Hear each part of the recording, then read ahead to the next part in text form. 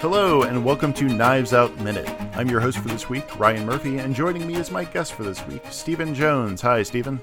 Hello. Today we're talking about minute 29. We'll be covering from 28 minutes and 0 seconds to 28 minutes and 59 seconds.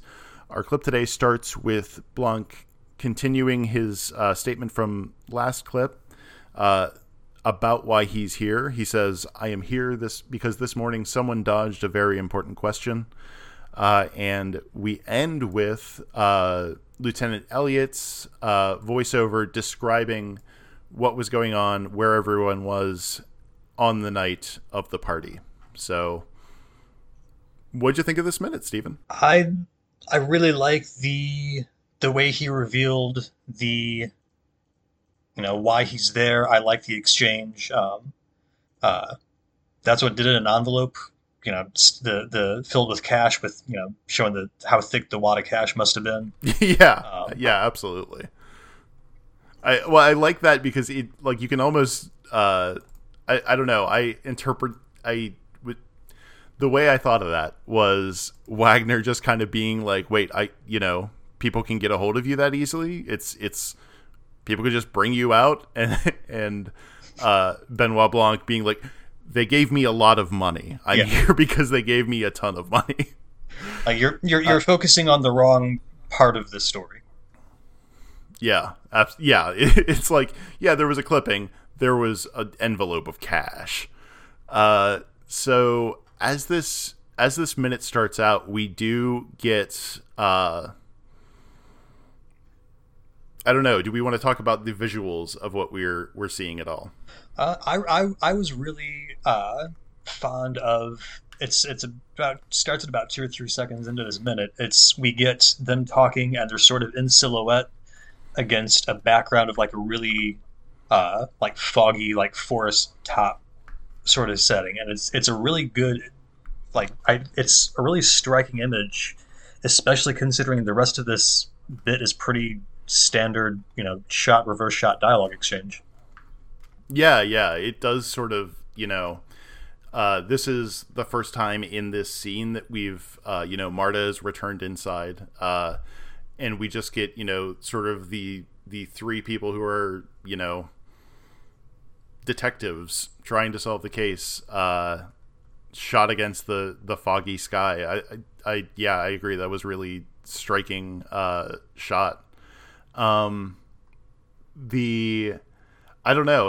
It's something about the way this movie has been going. I do like that we're seeing, a lot of overcast sky.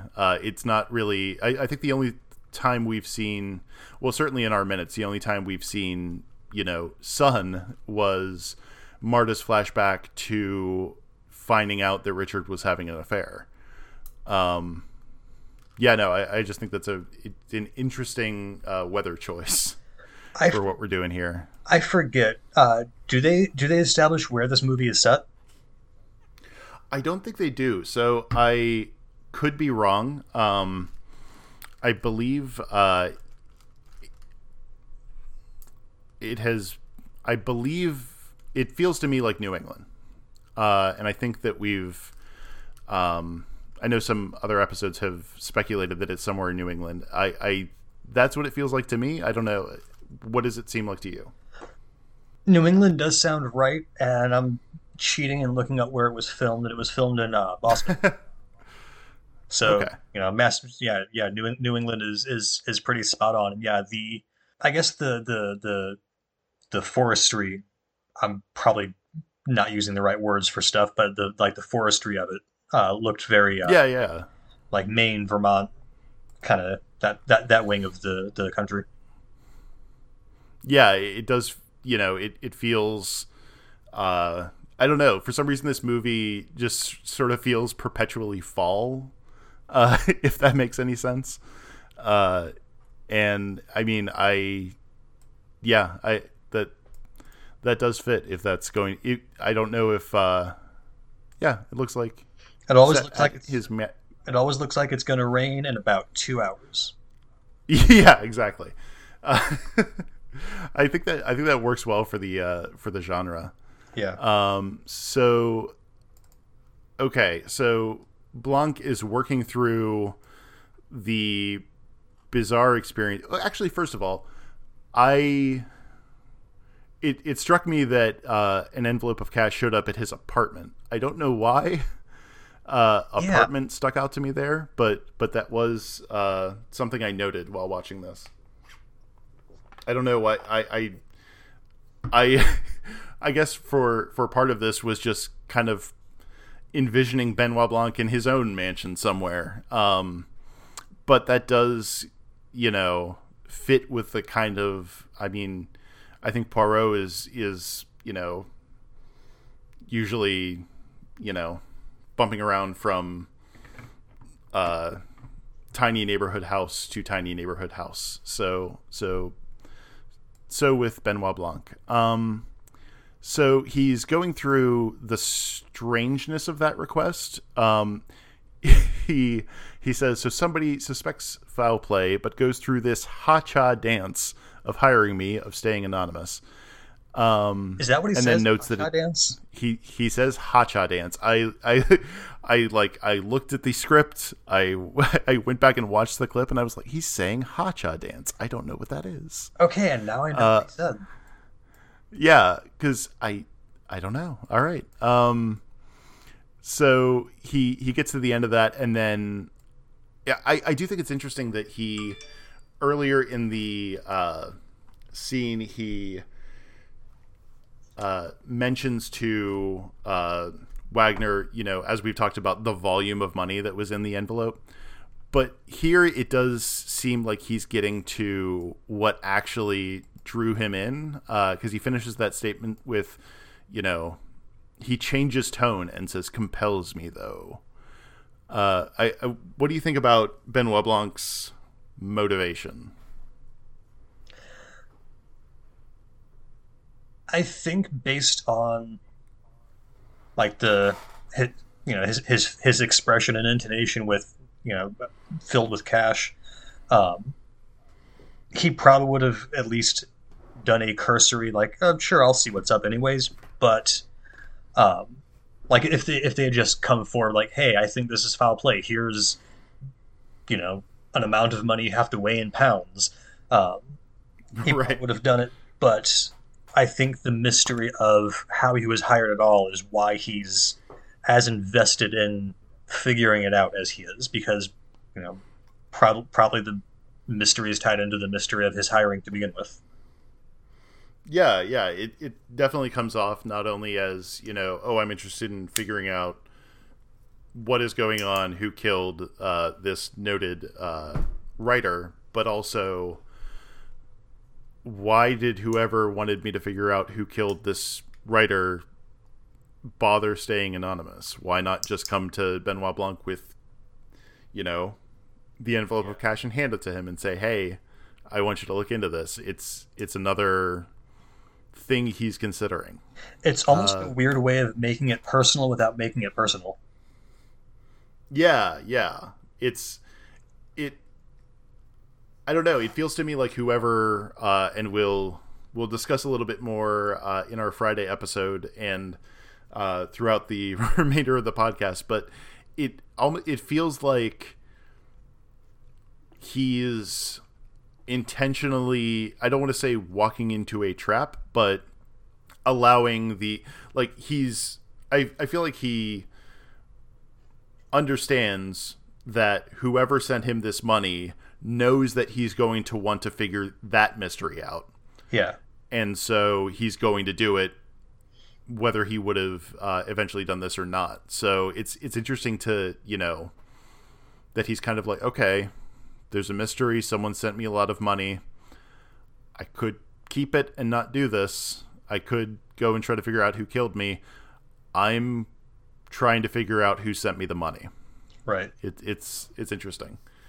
And, obviously does bring back up that, someone suspects foul play.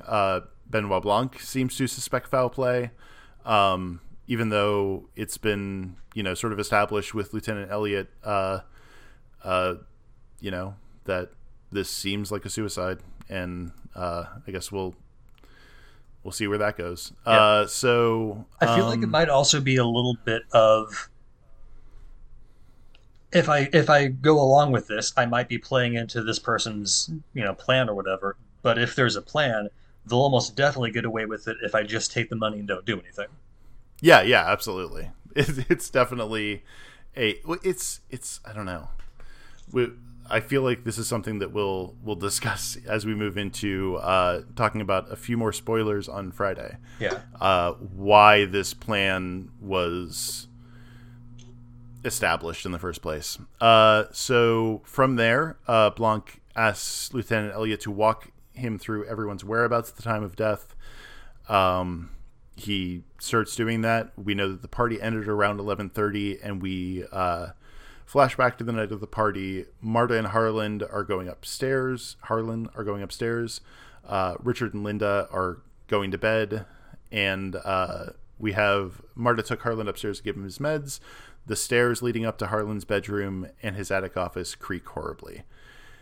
So I guess, I don't know. What are your thoughts on these stairs and how they play into the rest of the action in the movie? It got me thinking whether or not they have like specific rooms that are theirs in the house. I assume they're not all living there. Right, yeah. So, like, is this just like their room when they're there? Do they have specific guest rooms they stay in? I understand this is probably not relevant to the story. Right, yeah. But it is kind of. You can't you can't give me like, interesting characters and weird details and not have me pedantically dissect them. Yeah. You do kind of wonder, like, I suppose, somewhere in this house is what was Michael Shannon's childhood bedroom, and I don't know what that would entail. That's yeah. Or would it be, actually? I'm not sure. Yeah, maybe not his childhood bedroom if this is. No, this would have been later. This wouldn't have been them necessarily even growing up there. This would have been. Yeah, because they say when they say when they like the house was bought in the whatevers. I think later in the movie. Yeah. It late enough that the adult children would have still been adults. Yeah. But it is sort of interesting to. I mean, it's this house that at most times, I guess you assume that Christopher Plummer's living there alone, and so when all these people come in, it's I don't understand. I guess with the creaky stairs, if you have someone in the family who to be a light sleeper, why you would put them?